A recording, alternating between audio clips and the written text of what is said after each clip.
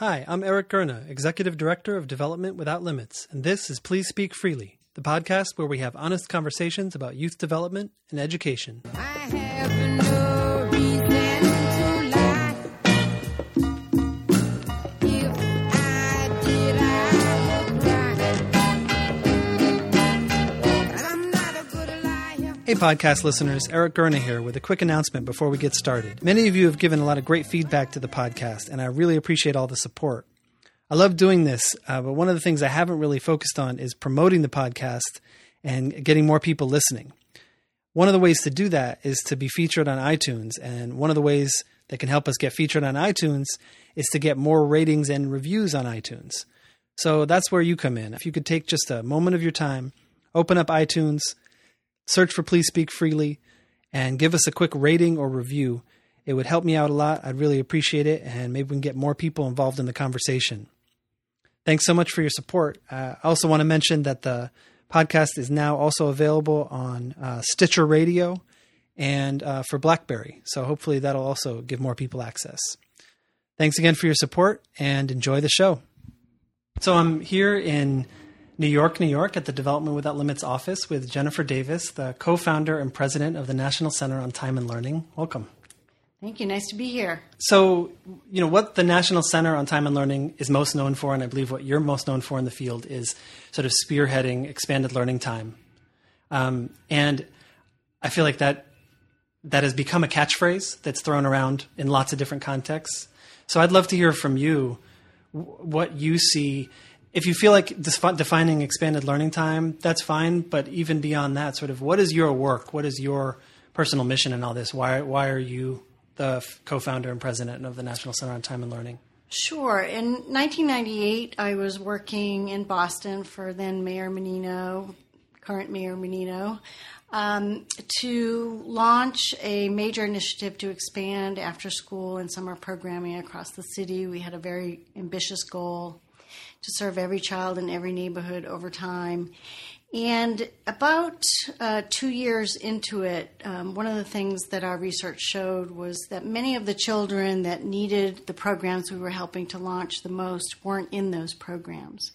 Mm-hmm. And we were concerned about that and I launched my own nonprofit organization when I left the mayor's office to research, what might other models be to provide the kind of enriched learning and the variety of programming that many of the after-school programs were offering, but in a way that more students and those particularly most in need were benefiting. And we started to research the movement around the charter school sector and started to notice that, they were starting their schools with significantly more time. So they just had a very different definition of what their school day was and what their offerings were going to be.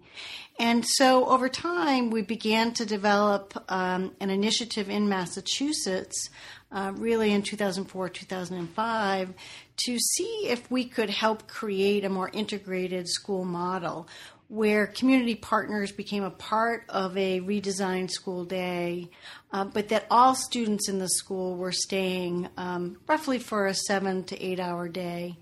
And they were all benefiting from the kind of enriched programming that only a few were getting in many of the schools and the programs that we were serving and supporting prior to. That initiative came to be known in Massachusetts as the Expanded Learning Time Initiative, mm-hmm. and that's really kind of a little bit of the history behind the name and the initiative. And basically what we were trying to do was to expand and really broaden learning opportunities for students, but through a different mechanism, the after-school, in-school partnership work, which I invested a lot of time and energy in, had taken us what we felt was just so far, and this we felt was the next iteration of that work, which was a much more integrated model. And were you aiming all of this work at a particular demographic of young people, or particular demographic of community? All of our work is focused on high-poverty students and children in urban districts. Mm-hmm. For the most part. There are a few communities in Massachusetts that are less high poverty than the Bostons or the Worcesters or the Fall Rivers, but the majority of the students are well over 70% poverty. So that brings to mind a question for me, and I want to ask it without seeming like I'm being combative. Okay, so just know that I'm genuinely asking this question, not trying to make a point in the form of a question. Does that mean that you believe that kids from economically poorer neighborhoods need to be in school longer hours than kids who are from middle class or upper middle class or wealthier neighborhoods? So wealthier in upper middle class communities invest in learning opportunities and they pay for it. They have the resources to do so. Many of the children that, again, we were most concerned about didn't have those kind of resources, and there weren't enough programs, and they weren't engaging them enough. And so what the reality is that many of the students that we're concerned about the most start school behind, and they never catch up. So without additional learning opportunities, without extra supports, they're just not going to be on a path to success in high school, college, and beyond. And so, yes, the majority of our efforts are targeting students that don't have typically the kind of enriched learning opportunities beyond school to make sure that they get those kinds of opportunities in an integrated, newly designed school model. But in that comparison between the neighborhoods, communities with more resources and poorer neighborhoods, the equivalent, so the economically, the wealthier middle class neighborhoods, they have enrichment activities and other kinds of experiences that they pay for, right? Things like music, art, sports, all of that stuff. But not everyone does those things, right? Only the ones who choose to sign up for it and pay for it do those things. And some kids don't do any of it. Some kids might do a little bit, or some kids might do a lot. So wouldn't the equivalent of that in a poorer neighborhood be the kinds of after-school programs that you were working with in Boston originally, where it's a choice that families are or young people are making to do those things, or to do other things, to have free time, or to do whatever they do? The majority of the schools and the districts across the country we work with, it is a choice for families. Families choose whether to send their children to a school with an expanded schedule or not. I mean, the reality is in most large urban districts now, you can make choices as families as to where your children go to school. And also the reality is that the waiting lists are very high. The parents want their children to be in these kinds of schools. And remember, what I'm talking about in the schools we're working to help redesign is arts and music and physical education, more recess time, longer lunches are very much a part of those new designs. So students are getting a very diverse set of offerings, and that's the goal and that's the mission of our work. And again, I think it's fabulous that parents can choose, and in most of the communities, if not all the communities we're working, there are waiting lists to get into these schools. It's interesting. Something I've been thinking about a lot lately is how much energy goes into just different initiatives and movements and stuff within education. And something that I read recently online when I was looking at this issue of expanded learning time was the notion that the issue isn't necessarily you want to have more time in the day because there's 24 hours in a day, right? It's what we do with the time when we're engaged with school that the movement that ELT is concerned about. And within the regular school day that's not been extended or expanded in any way, there's a lot of time spent typically on things that maybe aren't that productive. And one comment that was made that sort of crystallized it for me was, if we took out the high-stakes testing pressures that teachers and principals and superintendents and most of all the kids and parents feel, and if we took out the huge amounts of homework that go along with that, the test prep practice that goes along with it, even just the days of testing themselves, if we took all those days out of it, we'd have all this time to do more music, art, recess and all the things that you're talking about. So it's a choice to expand, to have more hours in the day to accommodate all of those things and the other things that you want to have in there. Have you thought about that balance and that sort of investment of energy into putting more hours in the day versus possibly investing in changing the larger picture of what schools face? Well, so my early work in education reform was for President Clinton and Secretary Dick Riley in the launching of the standards movement in America. I believe in the need to have more clarity about what students should know and be able to do, and having accountability around that, and driving resources based on the accountability to support kids most in need. So,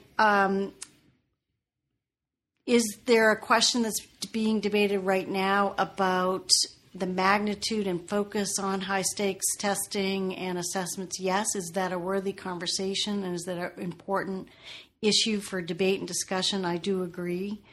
But I don't think that's so much of the real challenge. I think that ideally we want all of our children to excel in the core academic subjects and have access to this broader set of educational opportunities.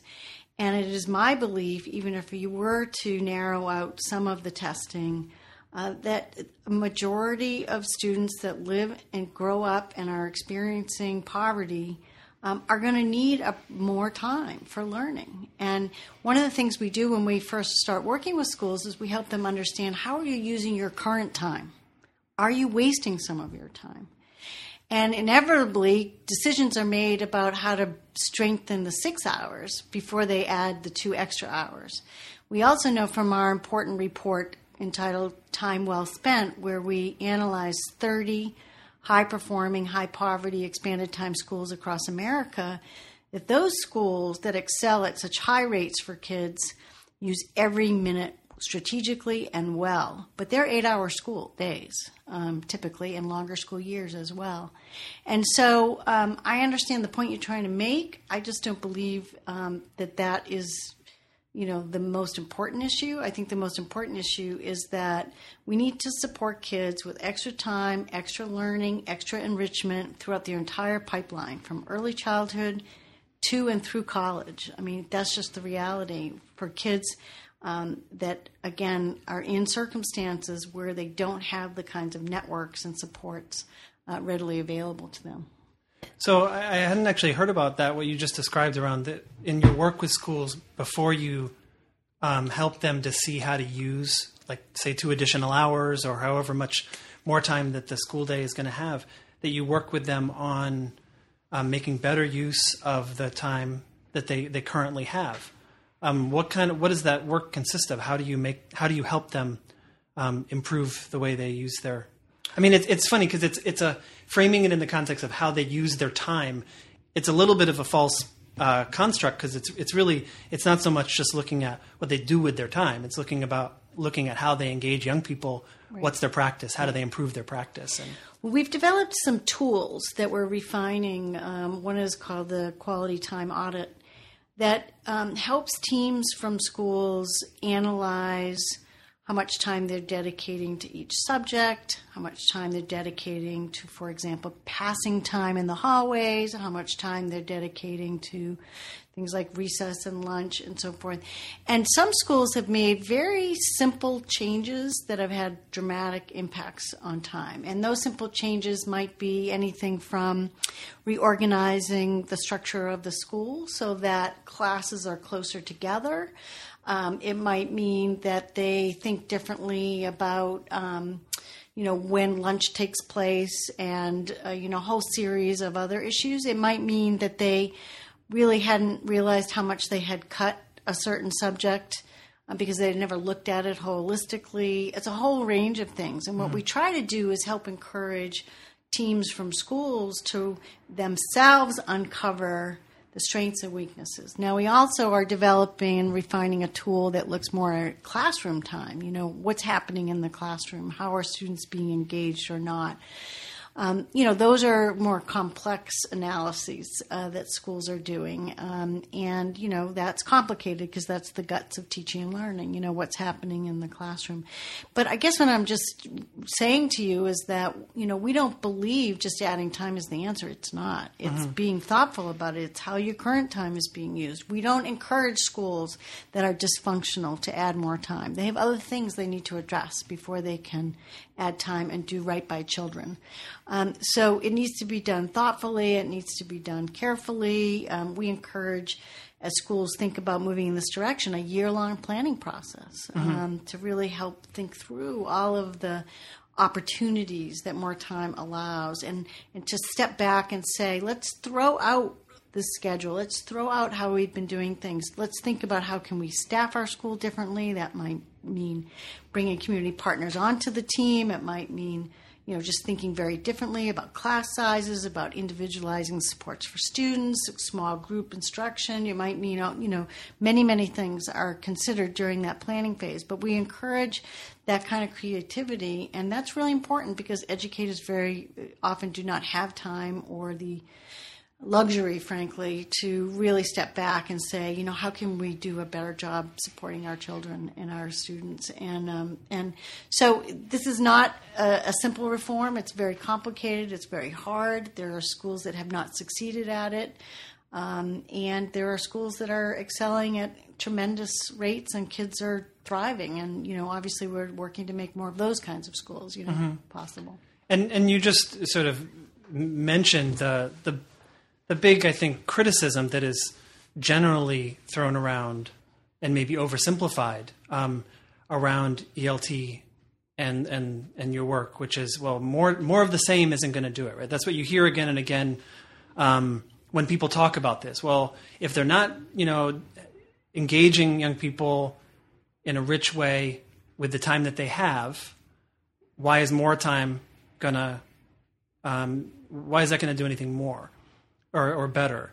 And I think that can be an oversimplified critique, but I think there's a much deeper, more complex critique sort of embedded in that, because it seems to me like if we're working within the same construct of objectives, things like the high stakes testing, things like grade level reading, even just keeping kids in grades, first, second, third, fourth grade, and assessing using test scores and grades as the primary means of assessing. If we're keeping within that construct, then our options for how we change the pedagogy are really limited.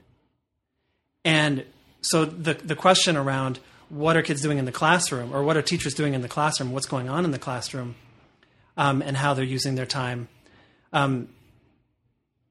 that, I guess I want to say, the example that's often held up are KIPP and other charter schools that say we're having success with improving achievement as measured by tests. And we do it in part by putting more time in. But there's a whole lot of people in the field that critique the whole thing and say that's not even a good measurement stick, even if you can say that, and even if it's true according to your data, that the whole thing's not a good measuring stick. So are we really improving engagement? And engagement being what really leads to actual genuine learning, as opposed to the kind of learning where you put it on the test and then you forget it. Are those conversations happening in that year of planning? Are they happening in your conversations with your team at the Center on Time and Learning or with your partner organizations? I just can't tell how much this work is within that that sort of paradox, and how much you all who are working on this are willing to look at other frameworks.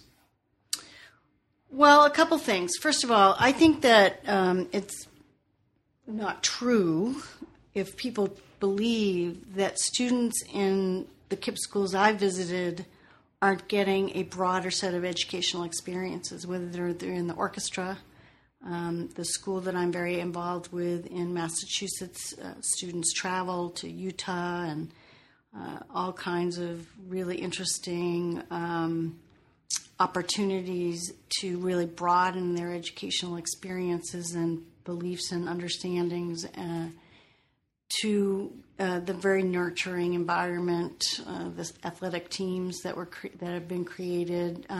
So I do think that some of the high-performing charters, and KIPP is signaled out often, are not understood comprehensively. And, of course, not every KIPP or not every high-performing charter is the same. Sure. So there are some high-performing charters you walk into, and it is very regimented, and there isn't a lot of maybe creativity, right? And there are others you walk into, and there's a true, focus on the joy factor and that engaged learning. And so I think it's a little unfair to kind of pigeonhole charters or in one bucket. So I just wanted to start with that. Yeah. But I want to go back to the more of the same situation or question. Two schools that we've worked with the longest, really since 2005, that both were chronically underperforming, the Cuss Middle School and the Edwards Middle School, one in Fall River, one in Boston, where the teams from those schools and their partners truly did step back and say, we can't do more of the same. We have to think differently. We have to design a school schedule that is going to more individualize how we approach each child, that they get the kind of support from the right kind of adult at the right time during the course of the day and the year, that there are engaged learning, whether it be in science or whatever subject it might be, that really keeps middle schoolers in school and engaged and wanting to continue to learn and grow. And so there are examples in the traditional urban district school construct that we've experienced and documented and seen. One school that we've been working with, Orchard Gardens, a group of first graders were just at the White House with President Obama this week because of just some of the really interesting work they were doing in the area of poetry, and they recited a poem. It was the cutest thing. But part of, what these schools that we've worked closely with have done is, they really are working and creating a school outside of the box. Now we don't have enough of those, right? We don't have enough schools that have taken that year to be thoughtful about thinking differently, engaging the faculty, parents, and community partners in that process, and then coming out on the other side with a bold, creative, innovative, engaging education opportunity for kids. It's hard work, and we got to create more educators excited and engaged in doing that work. There's a lot that needs to be done to move more schools in that direction, but I know it's possible because I've walked into those schools and I've seen them. And a lot of this, the issue of scale always comes up around, we have these shining examples of what's possible in certain places, and then how do we grow that? If it's something that we, really value, how do we grow it? And that's related to another sort of, I guess, category of questions or ideas that I had in mind when talking to you, and I want to sort of, so it's a little bit of switching gears, but it's really quite closely connected. I want to frame this that I got a lot of my preparation for this already done for me on the Washington Post blog, the answer sheet.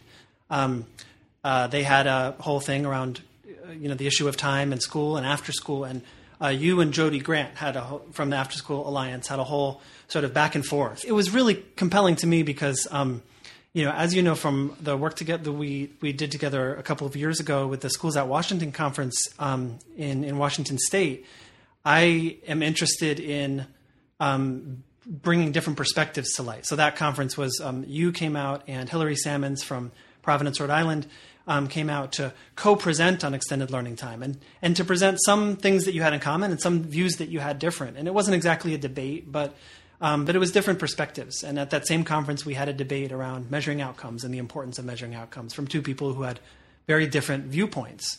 And I think that there's lots of people with very different viewpoints in our field and in the larger field of education. But we don't often get a chance to really hear how those things can bounce off each other and can inform each other and can also just compete for people's attention and energy. And so I thought that it was a great forum that you all had. So I say some of my work was done for me because I was able to go through that and cull some things and say, oh, that's an interesting thing. I wonder what Jennifer Davis how she would respond to that. So there's a few things that came up on there that I want to sort of roll by you and see what you think. But with this issue of scale, can you explain to me a little bit before we get into scale? The context for this is that new potential waivers to No Child Left Behind or education, what is it called? Elementary Secondary Education Act, because we're not supposed to call it No Child Left Behind anymore. What waivers proposed by the Secretary of Education and the President states were given the opportunity to request waivers to sort of get out of certain aspects of No Child Left Behind policies. And one of them leads to states' ability to use 21st Century Community Learning Center funds for things other than after school or before school or summer programs, including some services that may go directly to schools or school districts for expanding their school day or extending the school year.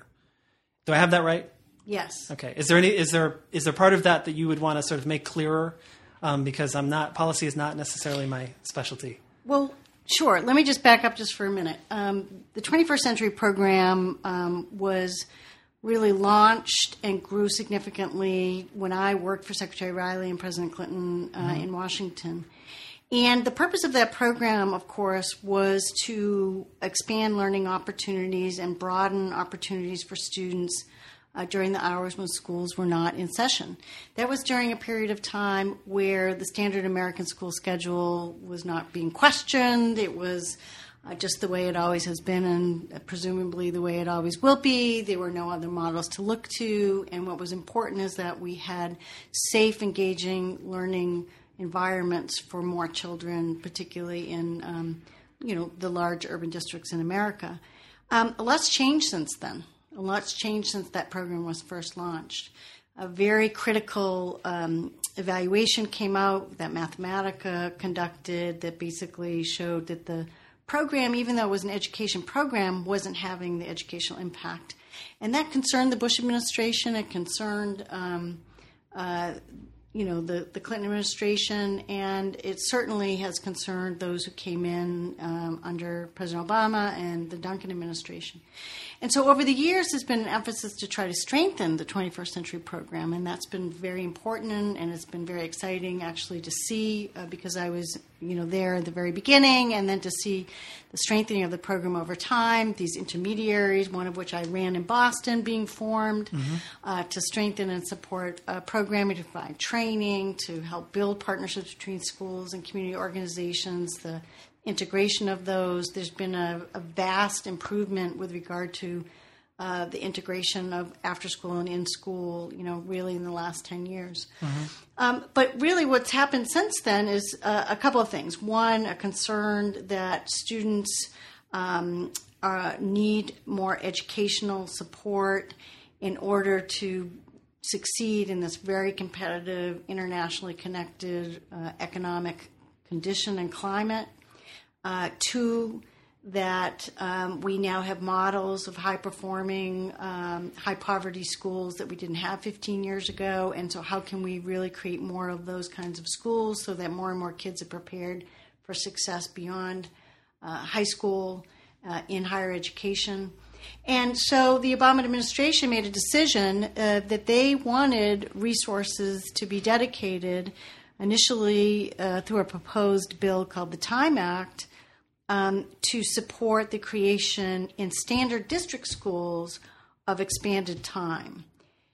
And as the policy agenda unfolded, the Obama administration made a decision that they wanted to also provide flexibility in the 21st Century Program that did not allow, even though in many cases these programs were operating in schools, the money could not be used to change the school schedule. It could only be used for non-school time. That didn't seem to make a lot of sense to the Obama administration and, frankly, to me. Why should there be a limit with regard to the number of students that can be served, and why can't it be that the schedule itself could be changed in order that all students have those opportunities versus just a subset of students as a part of an after-school or summer program? So that policy barrier didn't make sense to this administration, and they made a decision that they were going to move changes to it through a variety of policy vehicles. And the one that's actually now being implemented is the waiver option. And states can choose as to how they want to use those resources. And, of course, in many cases, what's going to happen over time is that many communities will continue their after-school programming and invest in summer programming. But there'll likely be a subset of schools where they're going to want to invest in changing and redesigning the school schedule for all students. So, it comes down in part to how much funding is available overall, right? Because if the pot remains the same as it was, and there's the possibility of doing more things with it, I think the many in the 21st Century Community Learning Center world see that as a net cut to after-school programs. It's not a net cut to children being served. That's where I get concerned about the points that they are making. We're talking about students being served just through a different vehicle and setting. Right.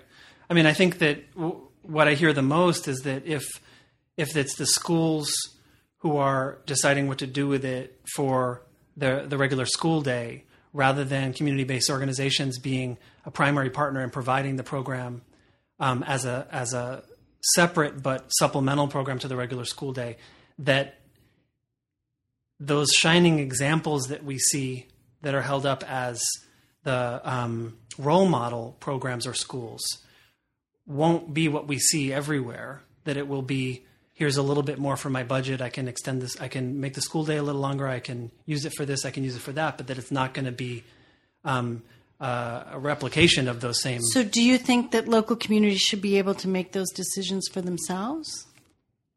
Do I think that which decisions, how to use the money, you mean? Because that's basically what the Obama administration is saying. Well, they're saying that states first get to decide whether or not their local communities will be able to make those decisions. Is that right?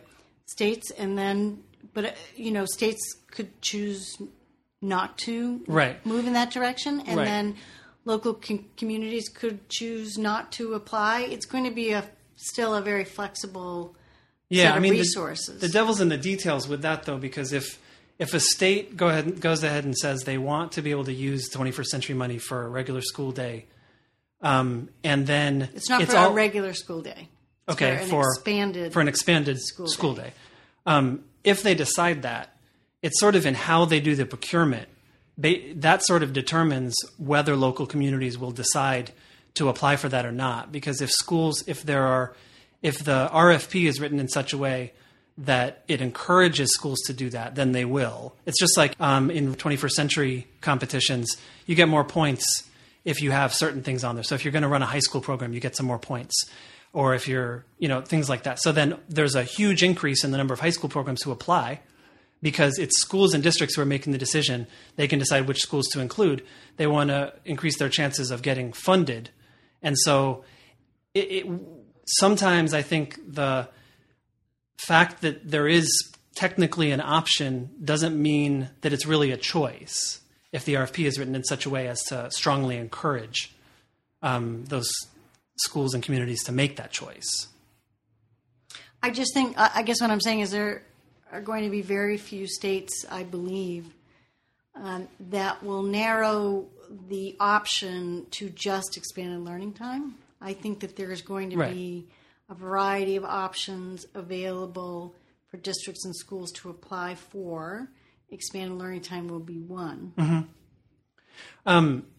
So a couple of aspects of this that I want to try to dig into a little bit. One actually comes directly from Carla Sanger of LA's Best. And the reason I can quote her is that she put it in the comments to the Washington Post blog. So I'm just going to quote her from that. She said a bunch of things, but I want to just jump right to it. She talks about the cost per student of implementing the longer school day versus the cost of after-school programs. And she says, where am I? Based on costs associated with the Massachusetts ELT initiative, for each school that eliminates its after-school program and instead uses 21st Century Community Learning Center funding to extend the school day to 3:30 or 4 o'clock, 6 other communities with after-school and summer learning programs supported by 21st Century will lose funding and be left with no expanded learning opportunities for kids. We can run 6 after-school sites for the price of extending the school day on one campus. Is that a fair argument? No. Why not? Because it's a very cost-effective model if you're expanding the school day, depending on how you do it. It's all, many of the schools are being incredibly creative about the integration of their community partners, the use of technology, staggering teacher schedules, a variety of things. And so she is kind of making up numbers that I don't believe are accurate or really based on truth, to be honest with you. I mean, the Wallace Foundation not long ago came out with a study on the cost of after-school programs, and it was significantly higher than $1,300 per child in Massachusetts. It was between $2,000 and something like almost $5,000 based on, the type of program we're talking about. So, I just feel like some of the numbers that have been thrown around are just not at all based in reality.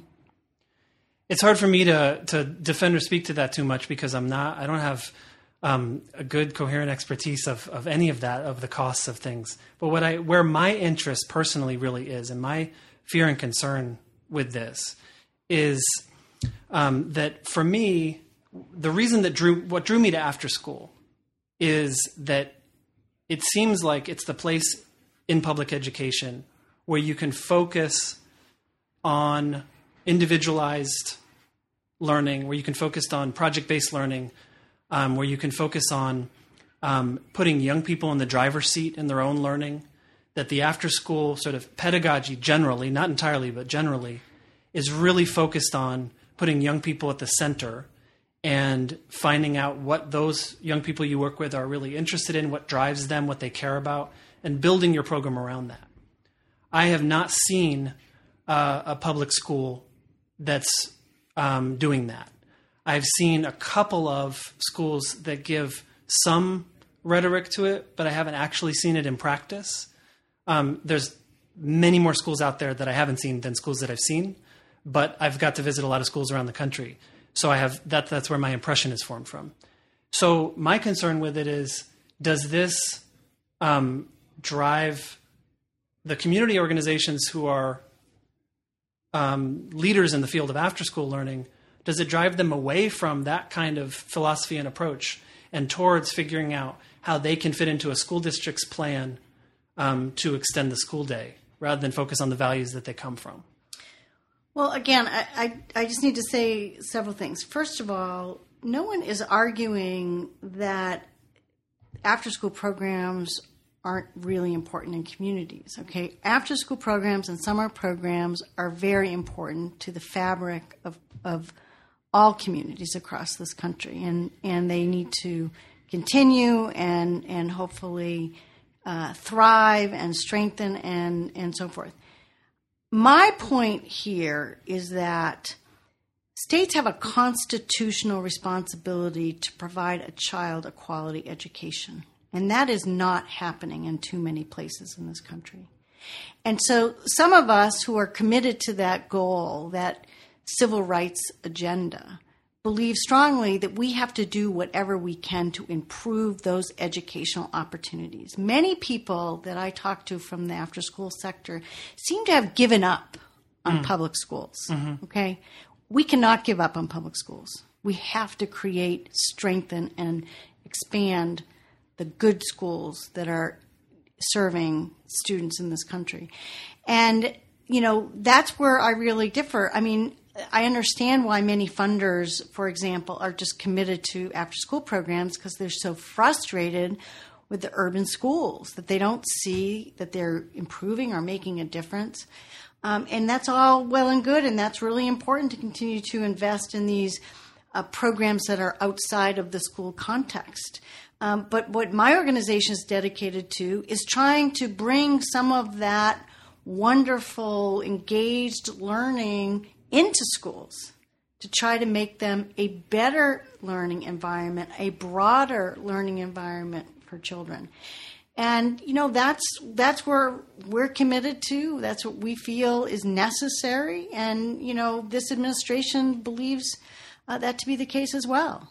But if you're dedicated to bringing that kind of engaged learning into public schools, I mean, do you really not think that the toxic pressures from high stakes testing and the teaching to the test that creates is like a massive obstacle towards creating that kind of engaged learning in schools? It's a massive obstacle in a traditional school schedule, because that's what's happened in this country since No Child Left Behind passed, is the narrowing of the curriculum to ELA and math primarily, cuts to other core subjects like social studies and science, and certainly to the arts and music and drama and all the things that engaged me when I was a kid in school, right?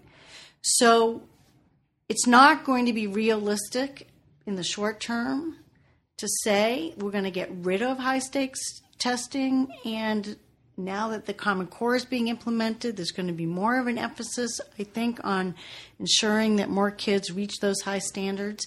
And only with more time are students going to get that broader set of educational opportunities that they deserve.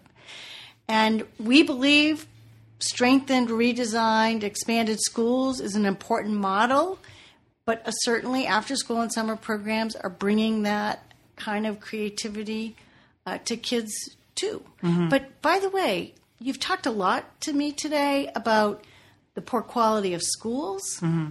There are a lot of poor quality after-school programs out there. Yes, indeed. Yeah, and, for sure. We've got to. The reason I always come back to states have a constitutional responsibility to ensure that kids get a quality education. Yeah. We have got to put all the pressure on that we can to make sure that they're delivering. Yeah.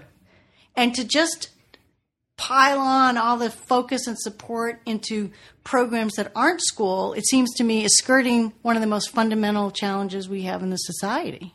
Sure, but no one's arguing that we should take all the money that's going to schools and give them to after-school programs. It's the opposite that's being argued. That the money that's going to after-school programs, some of it should be going to schools instead. A different kind of expanded school. Right. Yeah, I mean, I will say that when I read through the Washington Post blog comments, what I was left with was, while I agreed with a lot of the comments that were on there that were sort of like defending after school, I also was left with sort of a bad taste because it feels like we're defending an industry rather than advocating for good practice. And so, I completely agree that the quality of after school is hugely diverse, and there's a lot of poor quality after school going on.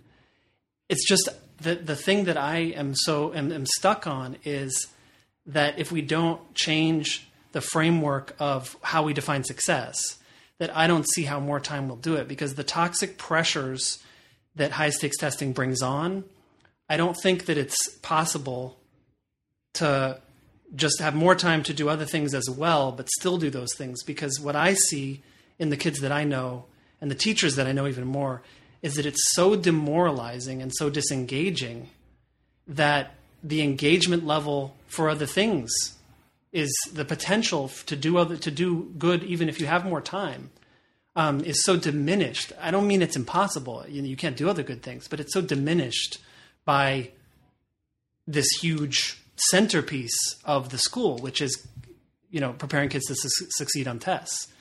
And so I think that if energy was put into shifting that it would have a huge impact on exactly the goals that your center has. Right, but I mean, one of the whole purposes behind the Common Core, and certainly in states that have been very thoughtful about their reforms, it's not just about the tests, because the tests are aligned to knowledge that students need to succeed, good writing and good computation skills and reading skills. I mean, so you're making an assumption, and you keep using the word toxic. You're making an assumption that all testing is bad because students actually aren't gaining skills by preparing for those tests. The whole purpose of the standards movement was not for rote learning. It was to help put in place a quality approach to defining what students needed to know and be able to do in the core subjects. And so certainly in states like Massachusetts, you are not wasting your time preparing for the MCAS, because the MCAS provides a fundamental baseline of reading, writing, and calculation skills. So I just think you're going a little overboard. Now, should we over time be able to cut back maybe on how often students are tested? Probably yes, right? Or the emphasis? Probably yes. Now we're going to be broadening the subject and the content areas. There's a new focus on science, of course, coming up. But, so I'm not saying there isn't a challenge around that. And certainly if you look at high-performing countries like Finland, standardized tests are really nowhere on the agenda, right? So, and they're very high-performing, and students, particularly across the socioeconomic board. So certainly there's a point, and I hear your point, but over time, and there certainly has been a lot of movement, I think, in the right direction to make sure that what's tested is actually our valuable skills. Okay, well, I may be going overboard. I think we have to agree to disagree that we've been going in the right direction in terms of that the tests are becoming, better at testing the actual skills. But I'm the first one to admit that I could be going overboard. I'm certainly stuck on that as what I see as a not insurmountable obstacle, but something that absolutely has to shift in order for any of these other things to shift. But that being said, I know that you have a plane to catch, and I want to give. I've thrown a lot at you, and I really appreciate your willingness to engage in the conversation. And I do, in closing, want to give you the opportunity. Is there anything? Either is there anything that we missed that you wanted to say, or is there any ways? You said that I'm going overboard. Is any of the arguments that I'm making, or questions that I've given you, unfair, or is there things that you'd like to have a chance to talk about more if we had more time? I just want to kind of give you the open forum to have that mic if you choose to. I think that the challenge is that people seem to come to this discussion from one side or another, and I've been on both sides. Mm-hmm. I ran a large 2 to 6 after-school initiative for Mayor Menino and worked hard, and we doubled the number of kids in programs, and learned a lot, and it was a fabulous experience. And remember, walking out of some of those schools and programs with the question of why are only 40, 50 kids in a 500-child school getting the benefit of these opportunities? Yeah. And, although not every school that we've worked with, of course, has done as excellent a job of ensuring these broader engaged learning opportunities, it has been a component of every initiative and every school that we've worked with. It's not just about adding more ELA and math. It's about broadening enrichment opportunities for kids. It's been a part of our model from the very beginning. It continues to be in all of our national work. We believe strongly that you need to provide students a broad educational experience for them to be engaged and to be prepared for the future. The other goal of our work is to also give teachers additional time to plan and meet and strengthen their teaching approaches. And so I just feel like not enough people in the youth development world have been exposed to schools that are doing this work really well, and I find that's unfortunate, because they'll continue to have a fairly I feel limited perspective on what's possible. many of the nonprofit groups that we've worked with who then went from after-school programming to deeply partnering with schools have had fundamental shifts in their own thinking and their business models and have found real success in that work. And again, not enough have seen that and understand how to do it and that it's possible. And I think until those kinds of things change, well, we're going to continue to have these kinds of debates and discussions. But I think what's most important here is that it isn't about who is delivering the services. It isn't about the industry, as you mentioned. It shouldn't be. This should be about how do we prepare children for success in their life.